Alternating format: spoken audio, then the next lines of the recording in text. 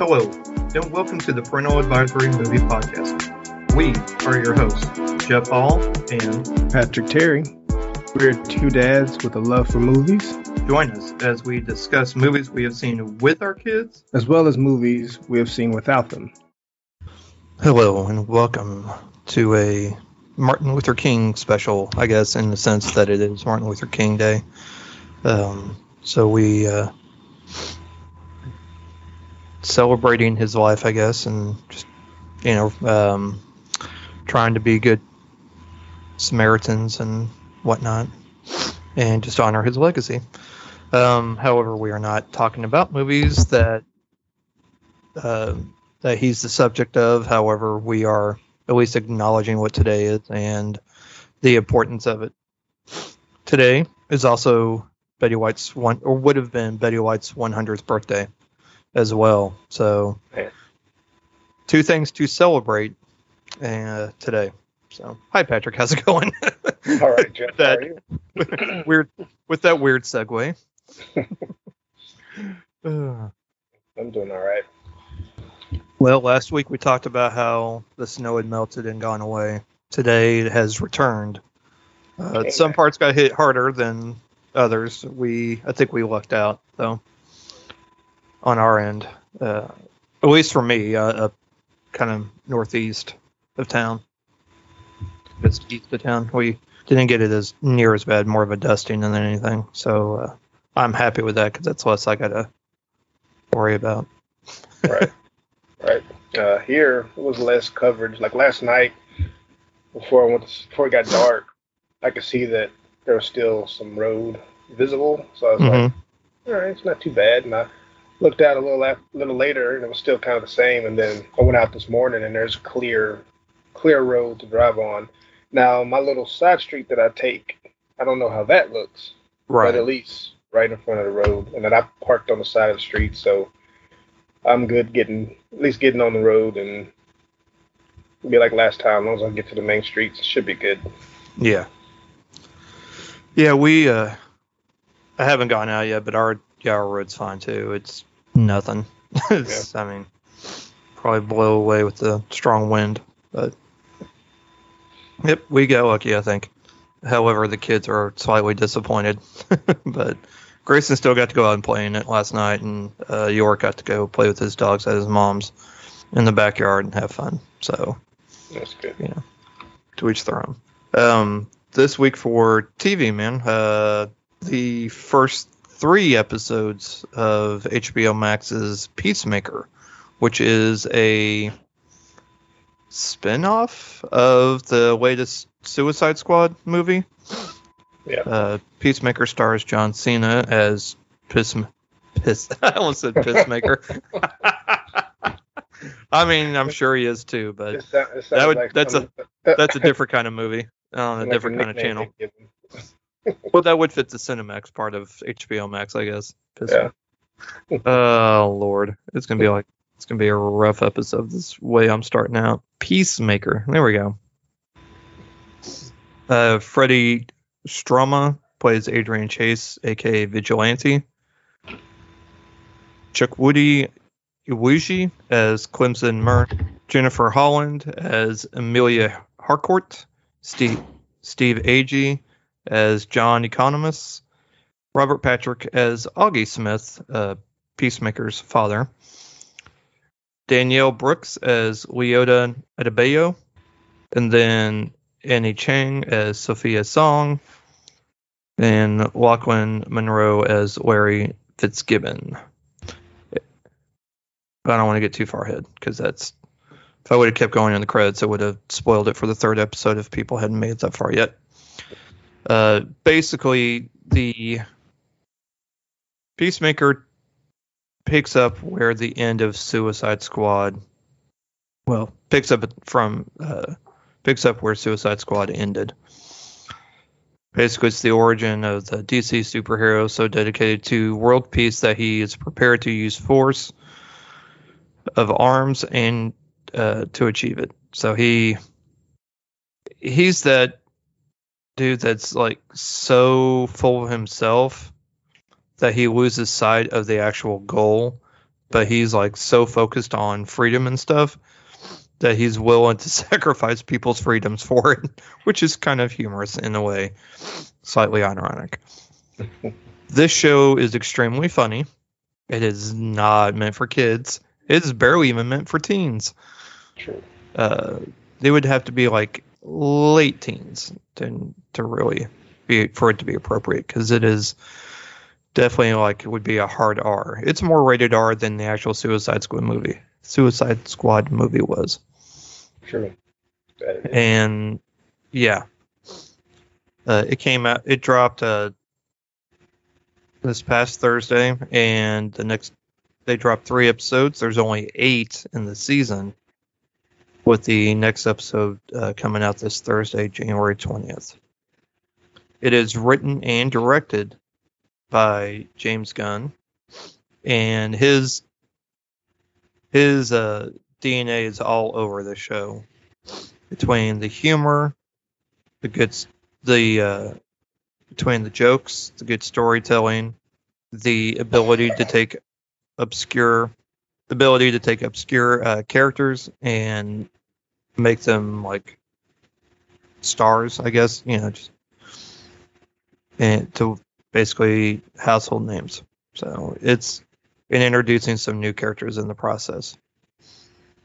I thought it was really well done.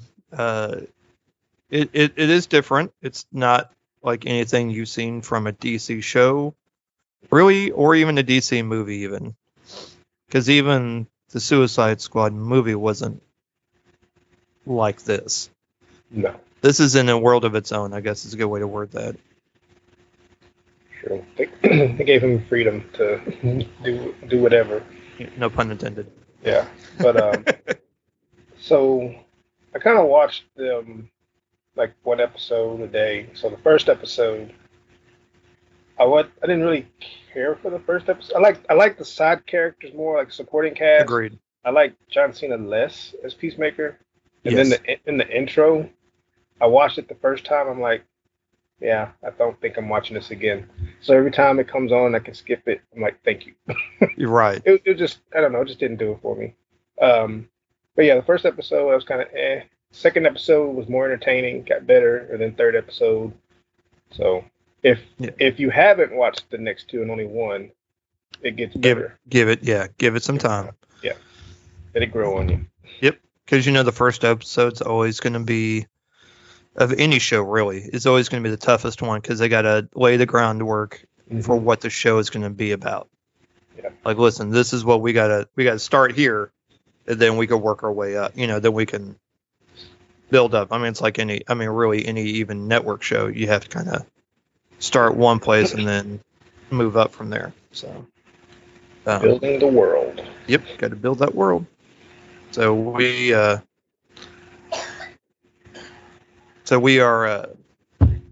Peacemaker is very different and very interesting for sure. I have a feeling I'll grow to like it more. I mean, it's funny, but it's not for everybody. It is not going to be one of those that's going to be for everybody.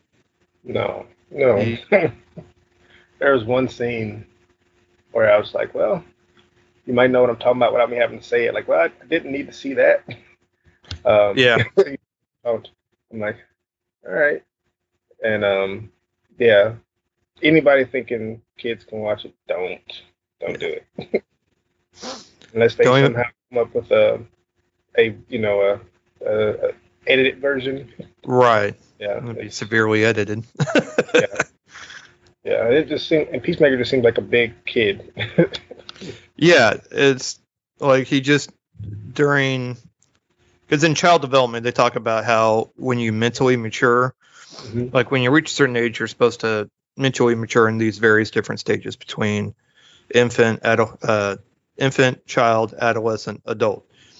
Your body should be growing, but so should your mind and your brain and personality should be growing. But sometimes people get stuck and don't mentally, I guess, age up. I guess you could say, progress, and that's kind of where Peacemaker is. He got stuck kind of in that almost adolescent almost angsty teenager kind of mindset, but with his dad's background and personality, unfortunately.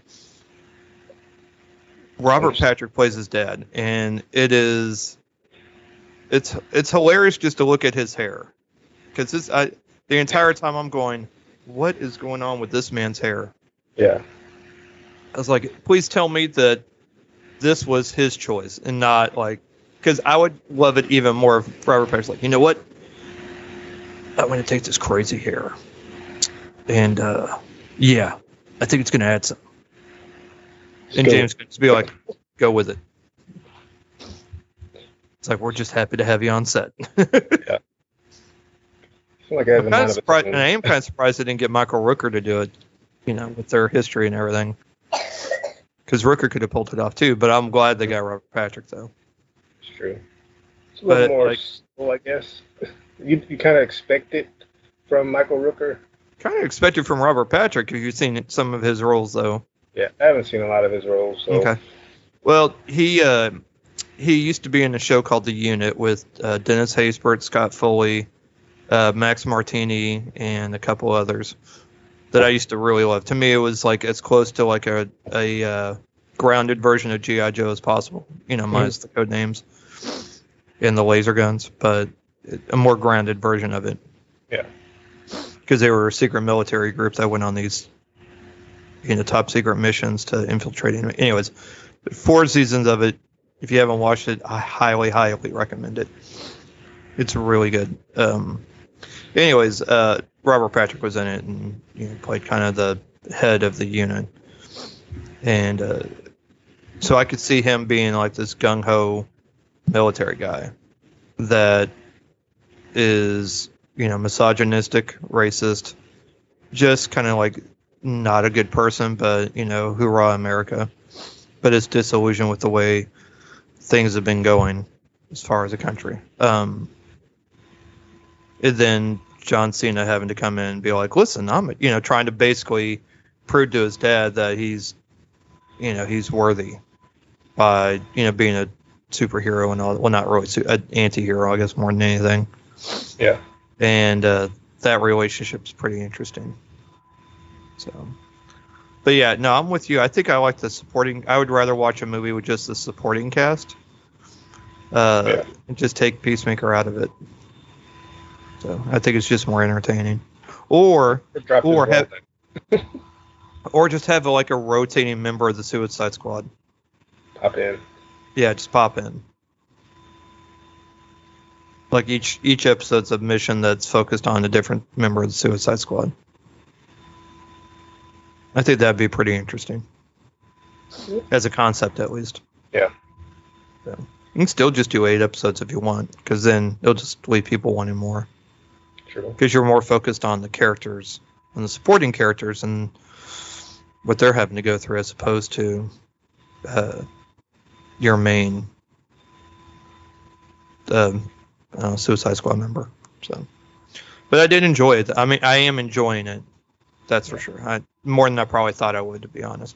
Same. It's another one of those. When they announced that he was getting his own show, I was like, why? Well, I was like, wow, that's quick. It's like the movie, like they announced it like a month after the movie came out. And I'm like, oh, y'all already playing this when you guys were making the movie. Yeah. Okay. So I guess James Gunn just has some more ideas for DC. It's like, hey, while I'm here. Yeah. Yeah, I got some time to kill before I film the next Guardians movie. Why not? Yeah. Good. I do like the 80s kind of hair metal music that they kind of weave into this. Yeah. I am liking that, because one thing about James Gunn, he's very particular about what music he puts in to make it fit to fit what's going on during the episode. So, and he's been putting out bangers, that's for sure. It's good music selection. Thanks. Next, I guess, Boba Fett. You say you just started watching it? Yeah, I just watched one yesterday. Okay, what are your thoughts so far? Don't know. First first episode seemed more just background of what he went through after Return of the Jedi. Or you got it right. Okay, and because I was curious, like, you know, he's got his own show. We're gonna see what happened to him after that, since he survived, and so we get that, which is cool. I don't know. I just think some of the action's a little kind of meh. It does pick up more. The second episode, it definitely picks up. I said, wow, Disney really likes a train heist. Like they like their train heist scenes, and especially in their Star Wars movies. Yeah. There's a speedster, I guess that's kind of what they are, race in the third episode that I've heard from a couple others that are bigger Star Wars fans than I, and they didn't really care for it too much. They had their thoughts. They just didn't like, because they were like different colored speedsters. Mm-hmm. They're supposed to be people that are stealing water because they're homeless and stuff, but yet they have these speedsters and these powers, but yet they can't afford water or something like that. So they had some more plot issues, I think, than anything. Or I just kind of rolled with it. But my favorite part is that, and this isn't really a secret for anybody that follows him, Danny Trejo makes an appearance in the third episode, and I thought that was amazing because now he's a part of the universe. So as he put it on his one of his posts, you know, Machete in space has now happened. So, but I love his role. I hope they do more with it. So fingers crossed.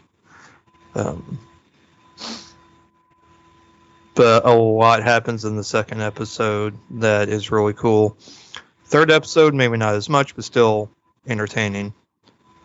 So I think they're on a good trajectory. I'm enjoying the show also more than I thought I would, because I was like, oh, yeah, Boba Fett show. Yeah. All right. But it's definitely a different tone than Mandalorian.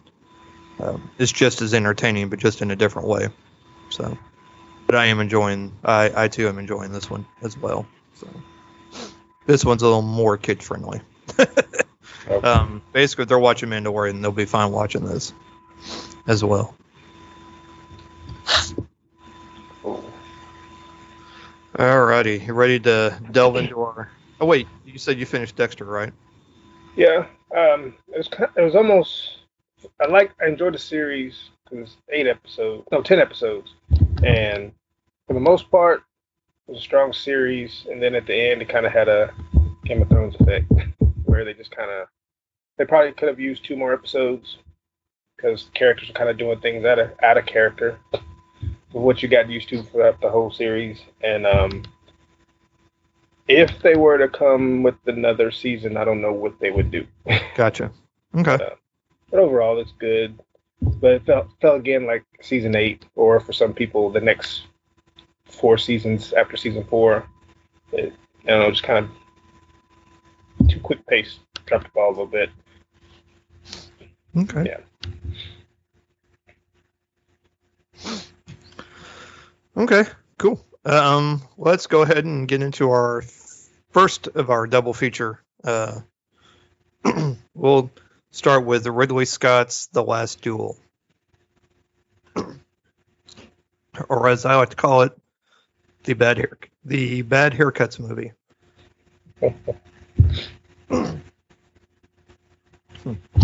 Getting all choked up thinking about it.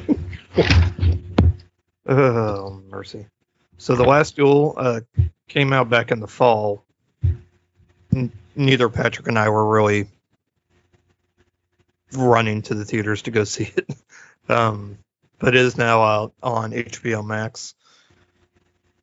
The Last Duel follows King Charles VI declared that Knight Jean de Carrogues, I don't think I ever got that right every time I try to pronounce it, settle his dispute with his squire by challenging him to a duel, which is the most layman's terms of layman. That's literally a summary written by somebody that didn't watch it. Pretty much. Quick, I need 2 sentences about the movie. All right. So The Last Duel is written by Nicole Holofcener. There we go. Ben Affleck and Matt Damon also got screenplay credits. It's based upon the book by Eric Yeager, which is based on true events that occurred. Matt Damon plays Sir Jean de Carrogas. Adam Driver plays Jacques Legris. Jodie Comer plays Marguerite de Carrogas. Harriet Walter plays Nicole de Carrogas. Ben Affleck plays Pierre de Alenquion. I think that's how I pronounce it. My French is terrible. Alex Walther plays King Charles VI. Martin Cuscus plays Crespin. And yeah. So basically, Matt Damon marries Marguerite, and part of his, I guess you could say, dowry whenever he marries her was this plot of land that was agreed upon. The only problem is that Adam Driver, while collecting rent or payment for Ben Affleck's character Pierre de Alenquion, because his books were a hot mess, he tries to go fix his books, trying to collect some things. So when he goes to visit Marguerite's dad to collect rent, he ends up taking that part of the land as payment. Which he said, you can't take it because that's, basically been set aside for whoever marries my daughter. He didn't care, takes it anyways. And then later tells Matt Damon's character that it was given to him by Pierre as a gift for helping him fix his books. Later does he find out that it wasn't willingness, I guess, more taken by force. Yeah. Then, so that's kind of step one, where this, where we're kind of building a foundation of enough is enough. I challenge you to a duel. Yeah. Secondly, Matt Damon's character is supposed to have been, I guess, promoted to captain, but instead Pierre awards Jacques Legris the duties of captain because he's again helping him fix his books and bring in that money. So that's step two, because Matt Damon was next in line to become captain, and basically his squire just jumped ahead of him and refuses to acknowledge him as a sir, as Sir Knight, and that becomes a thing. So it shows even less respect. So he's already been disrespected because he wasn't given the land that was rightfully his. He's further disrespected because he's now not even being addressed as, someone of a high rank. So he is not his chill factor is definitely deteriorating. Yeah. And the third time is when they end up, several years later, Jacques Legris meets Marguerite for the first time, falls in love. Sir Jean heads off to go fight a war. He was told not to be left at the castle, but tells Marguerite, don't be left at the castle by yourself. Always have somebody there. Mm-hmm. Well, Marguerite's mom Sir Jean's mom does not like Marguerite. They do not get along, not for lack of trying. Right. Well, a little bit of trying at least. And she decides she's going to go to town and leave Marguerite at the house by herself. Everybody went in. So everybody gone except her, which seems like she would enjoy the peace and quiet, but no. She ends up, somebody comes in that stops by and asks if he can come in and warm up because his horse threw a shoe. So while the shoe gets put back on, asks if he can stay and warm up. She foolishly lets him in, to which Jacques Legris follows him right behind. And then confesses his love. She's trying to get as far away from him as possible, and he keeps following her. She makes it to her bedroom to try and hide, but she doesn't lock the door. So no. I don't know what that's about. To which he then forces himself upon her and basically says, don't tell anybody. And of course she does. And word gets around, he's now basically suing them and wanting to take it to the high courts for them to decide. To which he is, of course, denying. Jacques Legris is denying it to Pierre, denying it to the king, basically saying, I'm innocent, I'm innocent. Mind you, a few months after this happens, Marguerite ends up getting pregnant. So, and they hadn't been able to get, and they've been married 5 years. Mm-hmm. Her and Sir John have been married 5 years and hadn't been able to conceive. And then all of a sudden, so now we're wondering whose baby it is. But it probably doesn't take much to guess. Some baby mama drama. Stuff. Up in this movie. They got some baby mama drama up in this movie. Yeah. So finally, and they show this movie is told in 3 chapters. Basically, it shows each person's side. Sir Jean's, Jacques Legris's, and as well as Marguerite's, in which the truth will be told. But even after this entire movie, I'm like, I'm still not sure whose truth, because I'm sure they're each telling theirs, but what the actual truth is, I'm still not sure I fully know.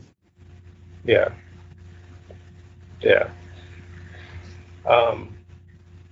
I did like how they broke it up. So that way, if you want to, into chapter 1, start chapter 2, you want to take a break, you can do that. And each take is pretty similar. It's a little differences here and there, but pretty much each one's on point. So at least the story's being told accurately, I guess is to say. Mm-hmm. But their logic on how pregnancy works is weird. Yes. So you caught that too, right? Yeah. Did you laugh? So I did, because it's science. I'm like, no. So what Patrick's referring to is there's a comment that during this trial that basically if you are in love with the person you're making love to, you will conceive. Basically, if your partner is able to make you climax, you will conceive. Yeah, or just enjoying it. Yeah, you will conceive. You enjoyed it. That's how it happens. So, yes. So then, in that the exact line, because I laughed out loud when I watched this because of how absurd it is, but at the same time, I believe it was done that for a reason because they fully believed this back then. Yeah. That the lawyer for Jacques Legris basically says, you cannot get pregnant. You cannot rape somebody and get pregnant from rape. It's pure science. So basically, you can't get pregnant from being raped. That's an enjoy. It's not an experience that you enjoy, so you don't. So therefore, yes, you can't. So therefore, you cannot get pregnant. It's like, wow. That's exactly what I said while laughing. I'm like, wow. But that was the thinking back then. And that's what I thought too. I'm like, well, I mean, yeah, that's a position that you could take. I was like, yeah, wow, yeah. I was like, wow, that's something. Yeah. Considering everything that happened, like, so if by that logic, if it's true, then that's the only reason why it happened. Because I was just like, Right. okay, But it was like, but you're still making it seem like, well, okay, she got raped and got pregnant. Well, she enjoyed it, so like so they're you know it's implying- okay. So it's okay. Yeah, like Basically, they're rape's okay implying- if you enjoy it. Like they're implying that the reason she got pregnant from the rape is because she somewhere it kind of enjoyed it. In some kind of way there was enjoyment. Which apparently then makes it okay. Right. I'm like, no, No, it's still rape, bro. yeah. It's just, I mean, even Yeah. if you use their logic, it's still rape. Like, it Yeah. still doesn't make it was right. against her will. It's It like was still she didn't against her will. You still essentially broke into her house. Yep, because he wasn't acknowledged as being there until the door was open and he just went in. And you burst it in. Yeah.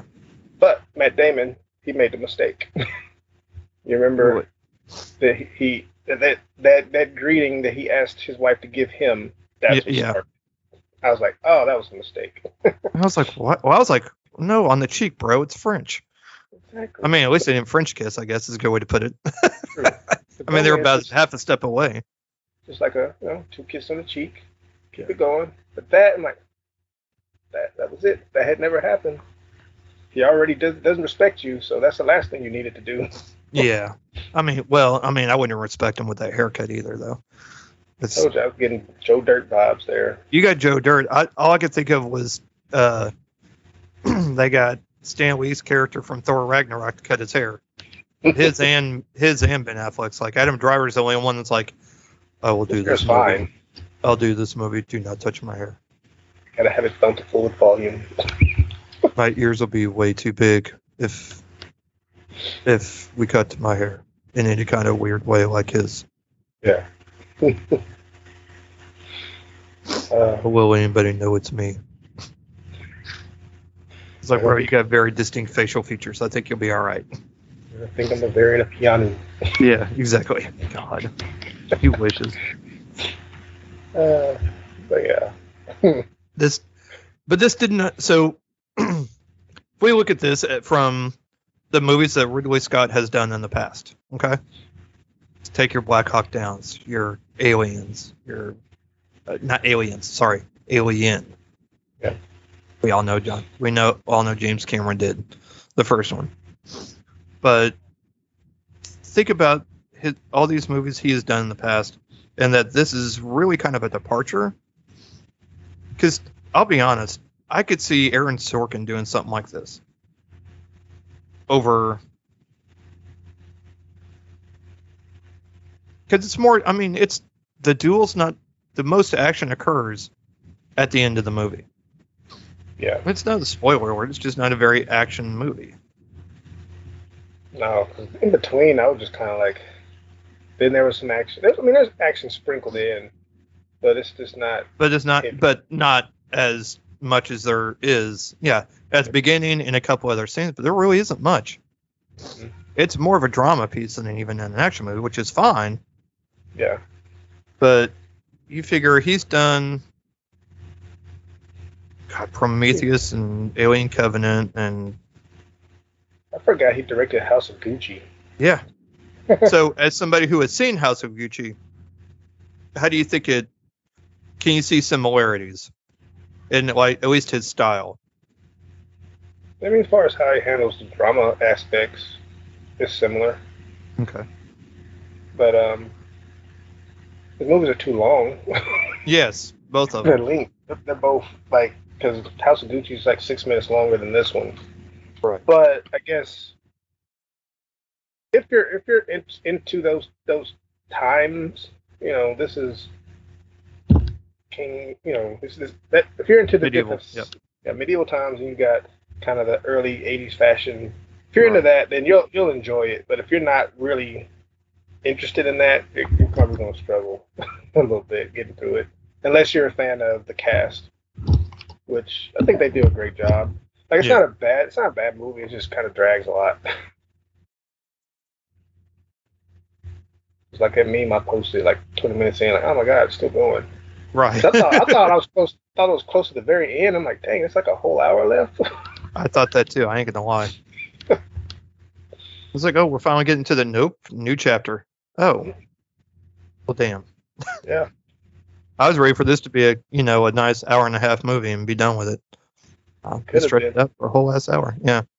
Could have like given us two sides, combined Sir John and Jacques' parts, and then give Marguerite her own. Yeah. Yeah. So, I mean, because they're all pretty much the same. You just see more of each character, how they are in each. Because I mean, another thing, he saved his life, and yet he still does this. Yes, exactly. That's the most disrespect. Like, you literally saved his life, and he still is able to do this to you. Like you pity Matt Damon's character throughout most of this movie. Like he has some moments of, because he has so much pride, he's so prideful. But I mean, a lot of people of that, a lot of knights and stuff like that, that's kind of what they are about, is pride and honor, machismo and whatnot. But at the same time, what kills me is that he's so good at what he does, but yet his personality is just so broken. I feel like a lot of the time.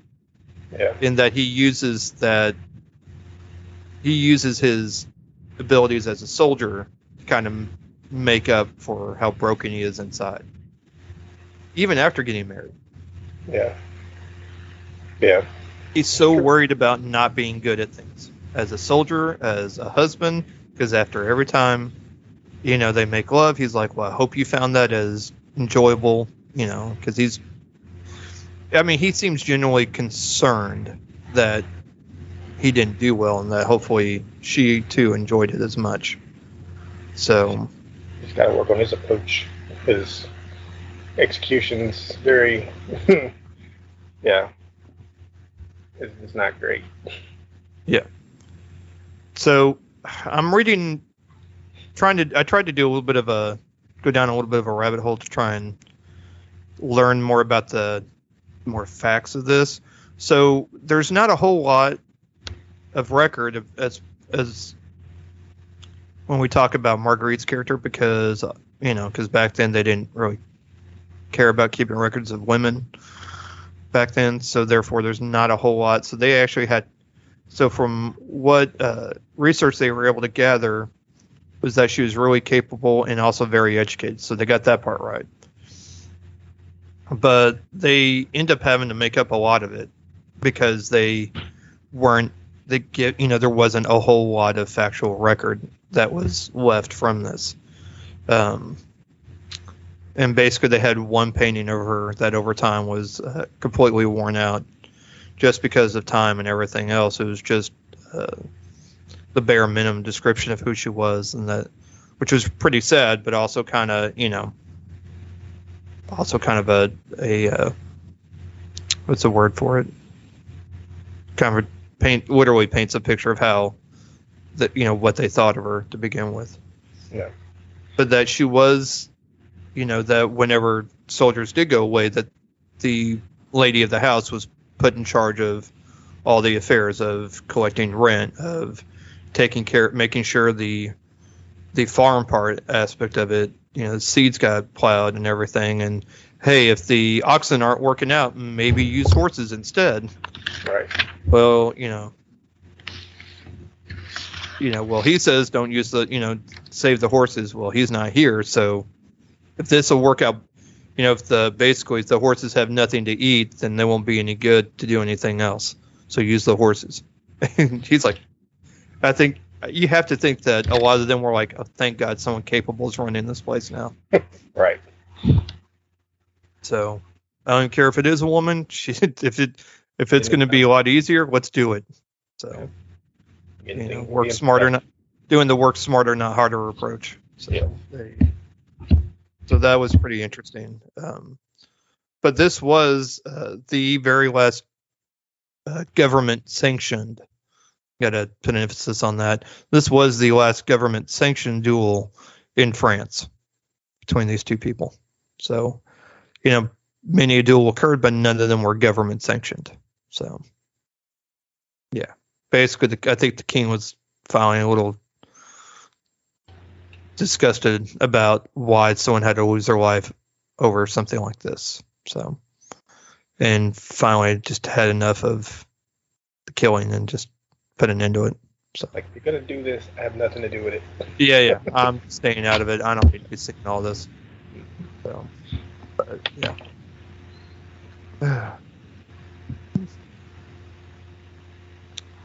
But yeah, and I like this movie okay.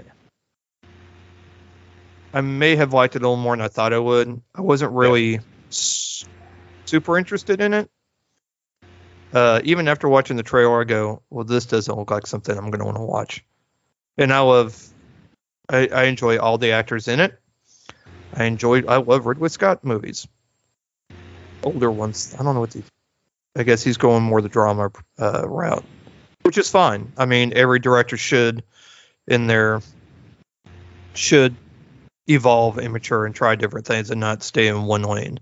They should want to take challenges and try and do different things and tell different kinds of stories and not be stuck in the same thing. Unless you're Michael Bay, then probably should just stay in that lane. All other lanes are occupied. Yes. Or just focus on what your strength is. Action. Someone else does the drama and the script. We're just going to bring Michael Bay in for the action. Be done. Man, he could make a killing off that. Yep. But, ego always gets in the way. True. All right. Oh, by the way, this runtime was 2 hours and 36 minutes. So, yeah. Need about 45 minutes cut out. Yeah. Because you're basically seeing the same story 3 different times. Yep. And it's not like... did you ever see the movie Vanishing Point? Mm-mm. It had Dennis Quaid and I think Matthew Fox and a bunch of other people. It's pretty interesting. If you can find it, it does that thing where it shows an event that happens, but from the perspective, I think, of 4 different people. The only difference is that it doesn't take forever to show each person's story. They're like 10, 15 minute vignette type thing, whatever you want to call them. Segments that show different points of view of the same event, either before it occurs and shortly after it occurs. And then all of it at the end kind of melts into one final end scene. Like it all their paths and everything. So it's pretty good. I liked it okay when it first came out. I rewatched it and enjoyed it far more than the second viewing, because I think probably because I just had an understanding of what the movie was and what it's going to be like. Can't remember what year it came. I don't even remember who directed. That'd be funny if Ridley Scott directed it. But it's actually pretty good. I would definitely recommend. If you could find it, it's from, please tell me that my name. Maybe it's Vantage Point. I bet that's what it is. Yep, Vantage Point. Sorry, from 2008. Yep, the attempted assassination of the American president is told and retold from several different perspectives. Nope, Pete Travis directed it. Dennis Quaid, Forrest Whitaker, Matthew Fox, Bruce McGill, Edgar Ramirez, Saeed Mauri, Zoe Saldana, Sigourney Weaver, William Hurt,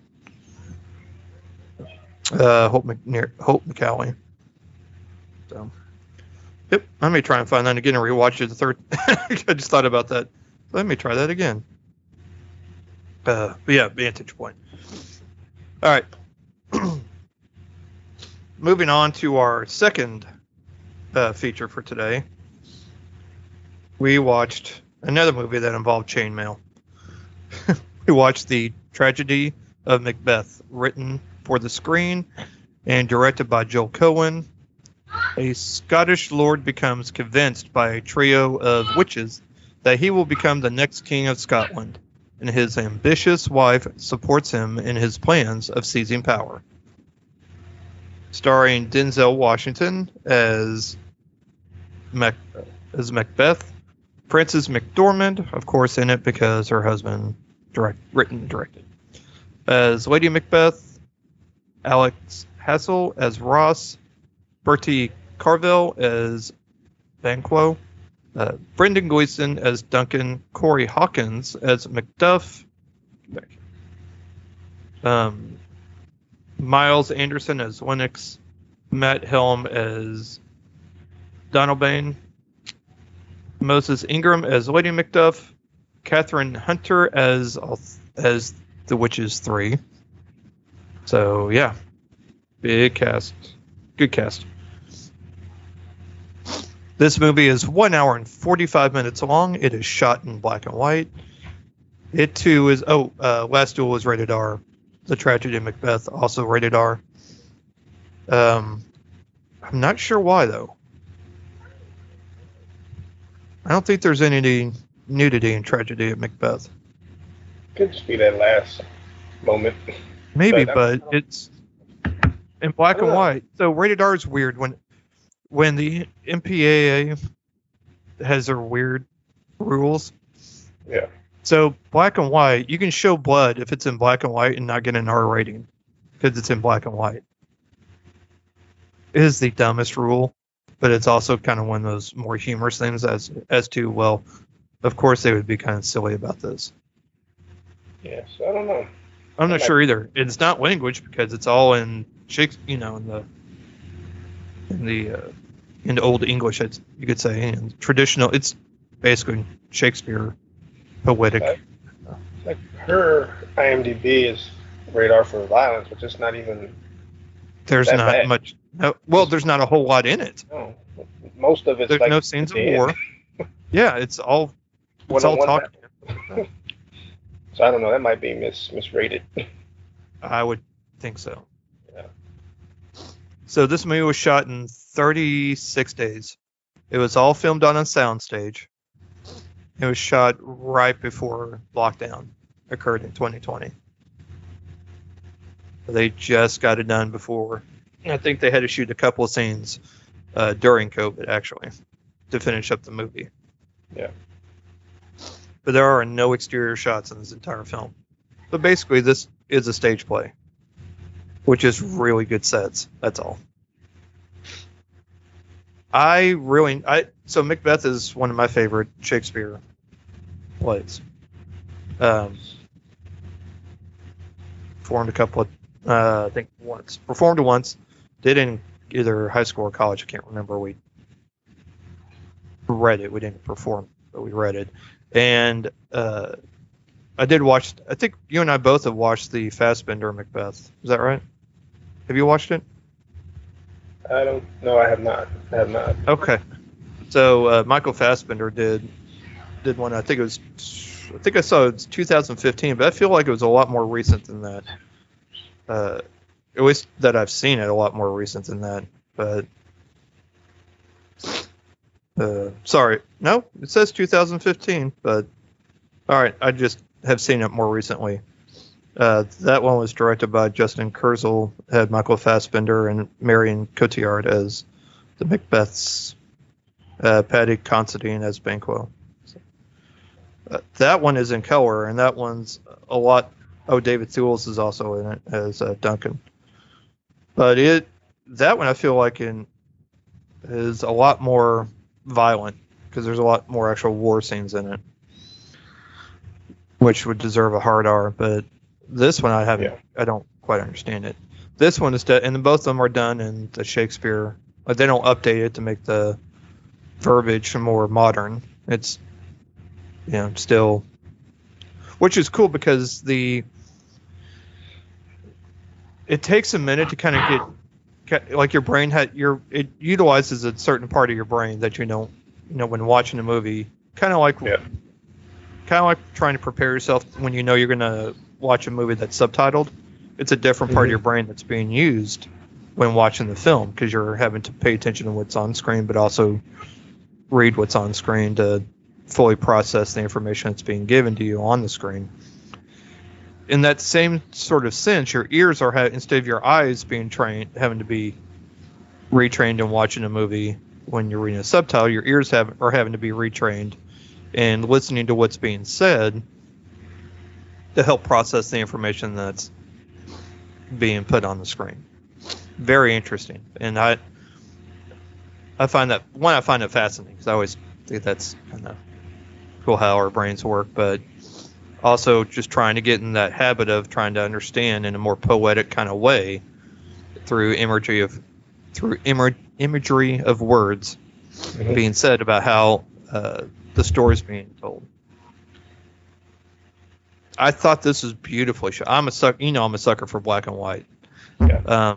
Always a sucker for black and white. So I knew I was going to probably like at least looking at it, if not just, the actual movie. Like they could have just done a crap job of acting, and I'd still be like, "Oh my god!" But did you see how beautifully it was shot? Yeah. Because the thing is I think with a lot of people that don't really fully understand film composition on how movies are shot and how much harder it is to shoot in black and white than it is in color, because lighting's completely different, and setting up shots and to be sure you get the lighting just right of how you want that light to hit the actor or to hit the background of what's happening. And I always have a huge appreciation for people that can really successfully, especially in this time period where most movies are shot in color and most filmmakers aren't really trained to shoot in black and white just because it's hardly ever used anymore. Right. To be able to successfully pull it off, I really appreciate it. So, yeah. What are your thoughts on the movie? I enjoyed it. I did like, as far as how it shot, some of the transitions, how they used smoke effects to kind of bring characters into the view. I like that. My favorite character was The Witches 3. When it started off, I was like, just her performance and then her body contortion. Yes. Like, yes. Whenever she wasn't on screen, I'm like, wonder what she's doing. Yeah. She's practicing her yoga. Yeah. But yeah, that was my favorite character. Me too, to be honest. There was times where I felt like, especially at the beginning, where one of the actors was like, so I felt like he was literally reading. I think it was his delivery more than anything. It just felt very kind of robotic in a way, where everybody else felt more natural in it. But that was just that one thing. But yeah, I remember in high school when the first time that's what first introduced me to Macbeth. I think I may have mentioned it before. The teacher had it on vinyl, and we were just listening to it in class and following it in a book. And that was outside of Romeo and Juliet, like one of my first introductions to Shakespeare. And I even went out that summer after graduating, got the full collection of everything Shakespeare. The only thing I've read so far is Midsummer Night's Dream, and then of course Macbeth from high school and everything. But it is different, you don't read it the same way or listen. Yeah, but overall I did enjoy it. I felt like everybody did a great job. Denzel. So I'm listening to everybody else having kind of like these English accents. He did not, but it was fine. Right? Fine. I'm like, oh, everybody's doing an accent. I can't wait to hear. Nope. No, just giving you Denzel. So it's like, I ain't doing an accent. I'm not gonna maintain it, so we're just gonna give you me. Well, and he's apparently played Macbeth on stage a couple of times, but never on film. Yeah. So I'm sure he never did an accent on stage either. Nah. It's like, are you kidding me? It's going to be hard enough just to deliver these lines. You want me to try and deliver these lines with an accent too? No, I'm good, bro. Yeah, I had to put subtitles on just to help my brain out. Yeah. Because it's different. And it's different from reading it and then watching it compared to like if it's actually on the play where people are going on screen, off screen, moving sets and everything. Yeah. But I enjoyed it. I'm glad it was under 2 hours. Agreed. Because there are some parts that do kind of drag a little bit. Yeah. Because not a whole lot. I mean, a whole lot of talking is going on, but not a whole lot of anything else. So it's soliloquy after soliloquy. But it. So, seeing as they both got nominated for Golden Globes, McDormand and Washington, for the roles, I liked them. I don't know if I would have nominated them. I mean, there's a couple of. I felt Denzel's journey into madness was.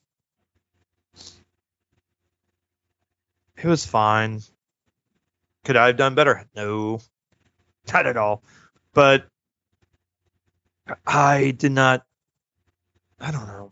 I didn't feel his madness. I didn't. Well, no. He had a couple of good, soliloquies where he was going off and everything, and it's like, oh yeah, but he's not. Like when I look at that performance of him kind of going batshit crazy, and then looking at say Training Day, and him going batshit crazy, I will believe the Training Day one more than the Macbeth one. You should have pulled from that.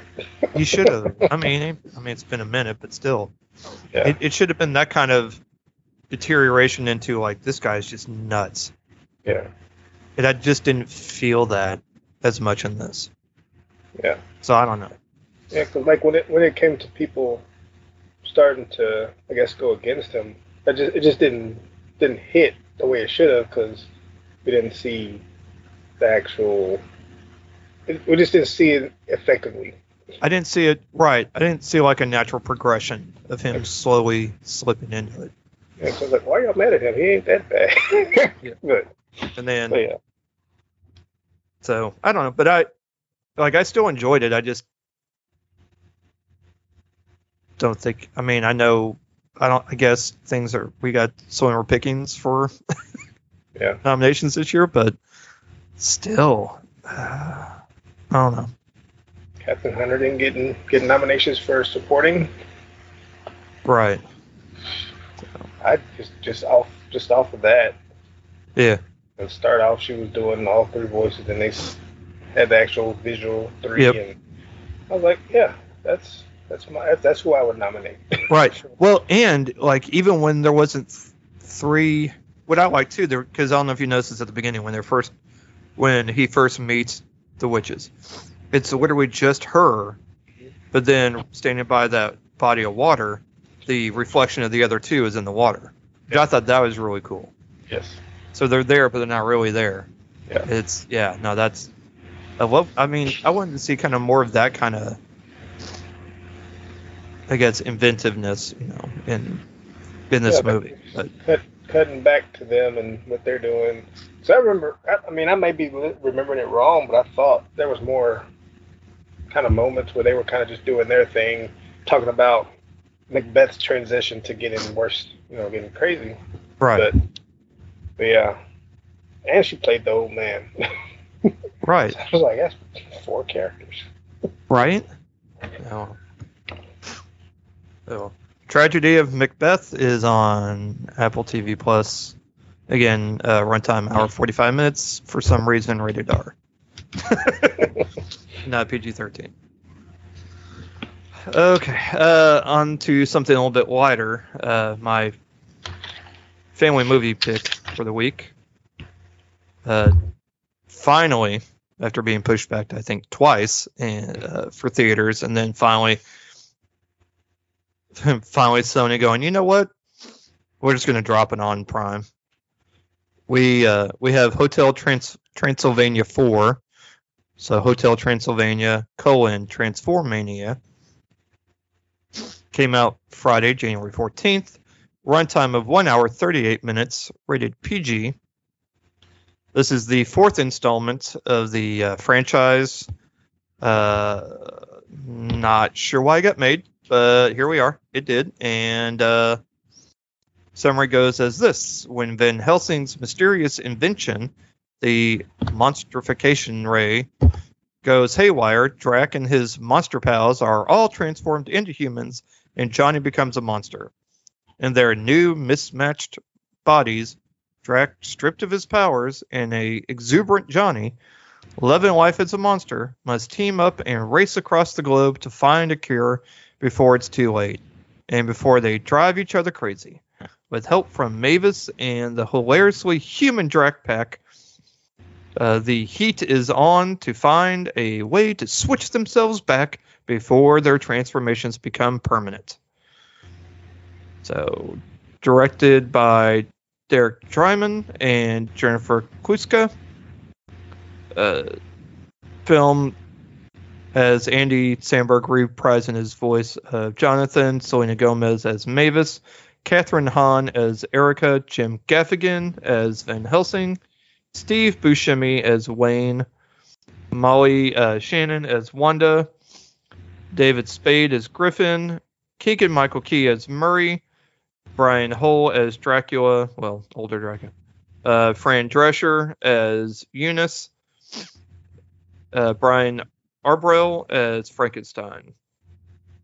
And Genndy Tartakovsky, who is the one that created Hotel Transylvania and directed actually the last, I think, 3, as the voice of Blobby.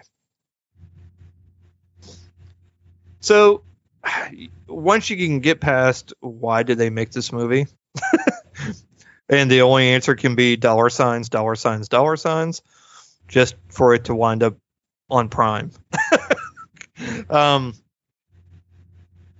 If you've liked any of these other movies, or if your kids have liked any of these other movies, this one will be fine. So basically, Drac was going to retire because they're celebrating their 125th anniversary of the hotel being open. And Drac was thinking about finally retiring and handing the hotel over to Mavis and Johnny.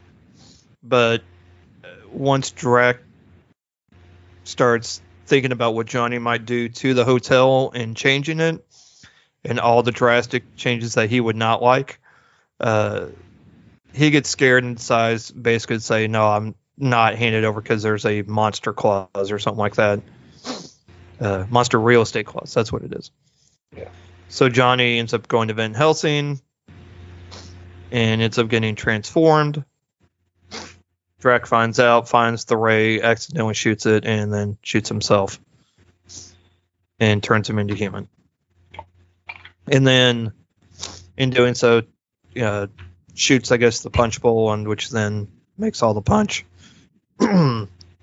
People who drink it turn human, and so therefore his buddies become human. So they're all trying to help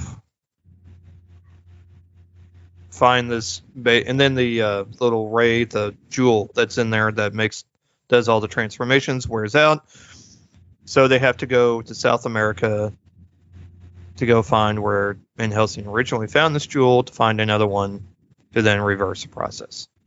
And Johnny and Drac have to actually bond and tolerate each other during this entire trip, and learn more about each other. Now, the thing is, this is the 4th movie. Mavis and Johnny have been married. They've had a kid. They've even gone on a cruise on vacation. And Drac has found love. Yeah. Like, that's all occurred in these 3 movies. But yet, Johnny and Drac are still trying to find common ground. If they haven't done that by now, I don't know what to tell you. Right. Because Johnny still doesn't feel like he's part of the family, and we're in the 4th movie. This should be like maybe second act, second movie. You know what I mean? Not something we're dealing with on the 4th movie. I'm like, well, this plot seems a little tired, or something that should have been,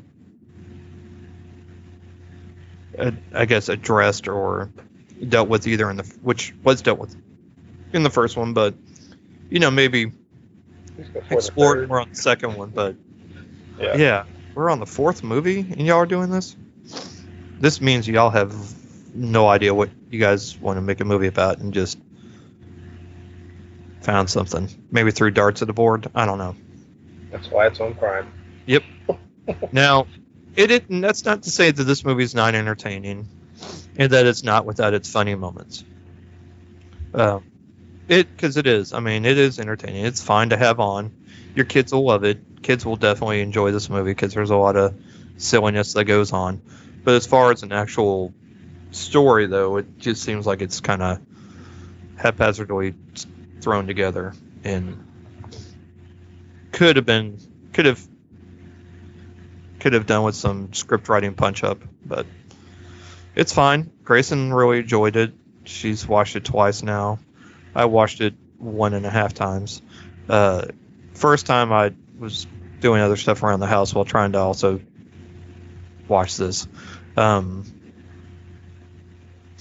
I watched it the second time so I could fully give it my full attention. And I did enjoy it. It's definitely going to be one that kids will want to watch. And you obviously will not have to watch any of the prior ones to watch this one. You'll be all right. You'll be fine. But yes, would I recommend it? Sure. I mean, there's not a whole lot out for kids to watch right now, especially in theater. So, if you can they want something that's not on Disney Plus right now, this would be a good option. So, yeah. Hotel Transylvania Transformania.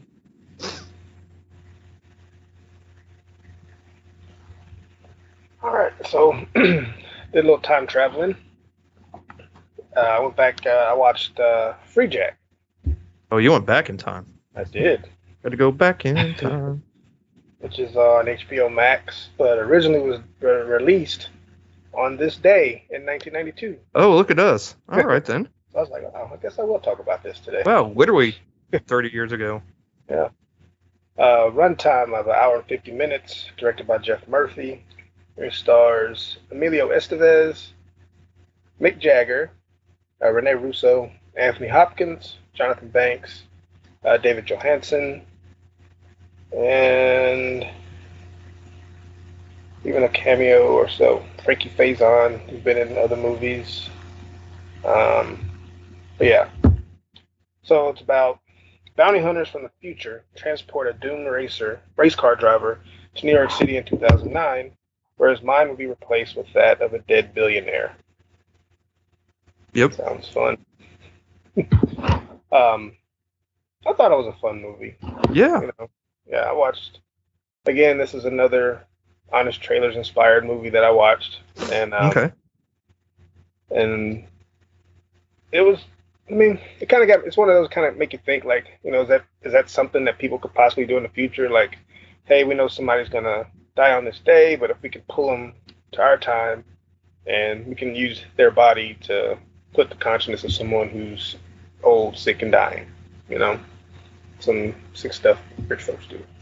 Yep.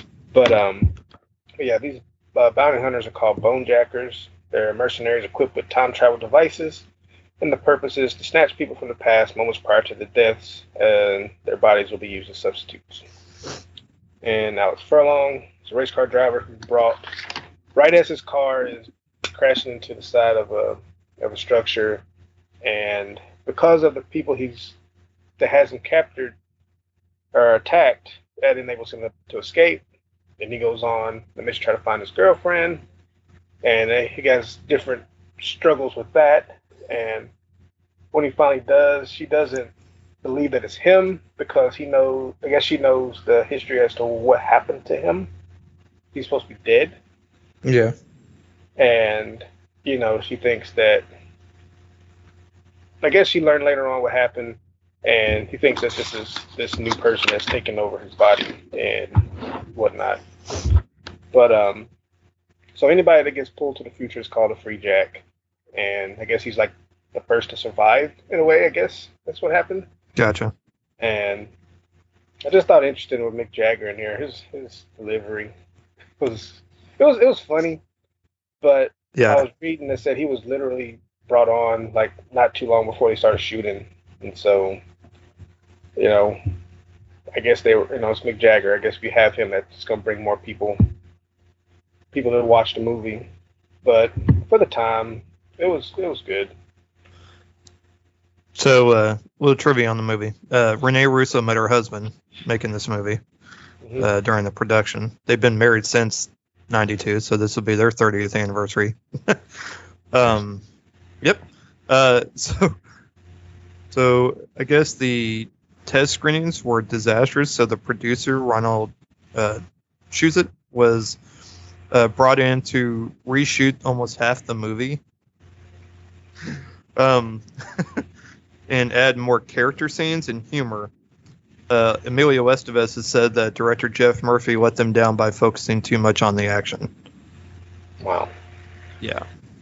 And Sir Anthony Hopkins called it, quote, a terrible film in a later interview. It was loosely based on the 1959 science fiction novel Immortality, Inc. by Robert Sheckley. Yeah. Let's see. And Mick Jagger's then wife, Jerry Hall, plays the television reporter who interviews Alex. So, yeah. Linda Fiorentino was actually originally cast as Rene Russo's character Julie, but was replaced by her after a week of shooting. Yeah. It was a tough film apparently to make. But curiously, the film's premiere event was held nearly a month after it had already been released in theaters. Dang. And the film's supposed to take place November 2009. So there we are. Yeah, fun times. Couple yeah. of obvious green screen. Man, bless them. It's yeah. And you know what? For what technology they had back then, though, to make a sci-fi movie like this, I thought it was actually really well done. Because I remember watching this in my teens and possibly early 20s, and actually really enjoying it because I really liked it. You know, I still do. Emilio Estevez. Yeah. And Rene Russo. So I was really about this. I believe I even had the soundtrack on cassette. I don't know why, but I did. I think that's back when I was buying all the soundtracks to movies I really liked.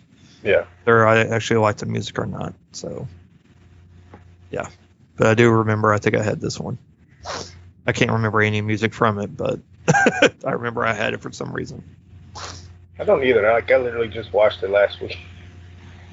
But yeah, I mean, I did like it, despite some of the things I've said. I liked it because I wouldn't have finished it. Yeah. Also, the podcast How Did This Get Made also did an episode on Free Jack. I would recommend. Pretty funny. And before we end, trailers. They released a new Jackass Forever trailer. That I believe is coming out later in the month. Oh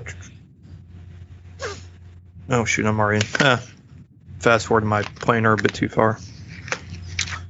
Let's see here. I could be wrong. I know it was supposed to, but then they got moved again. Shocker.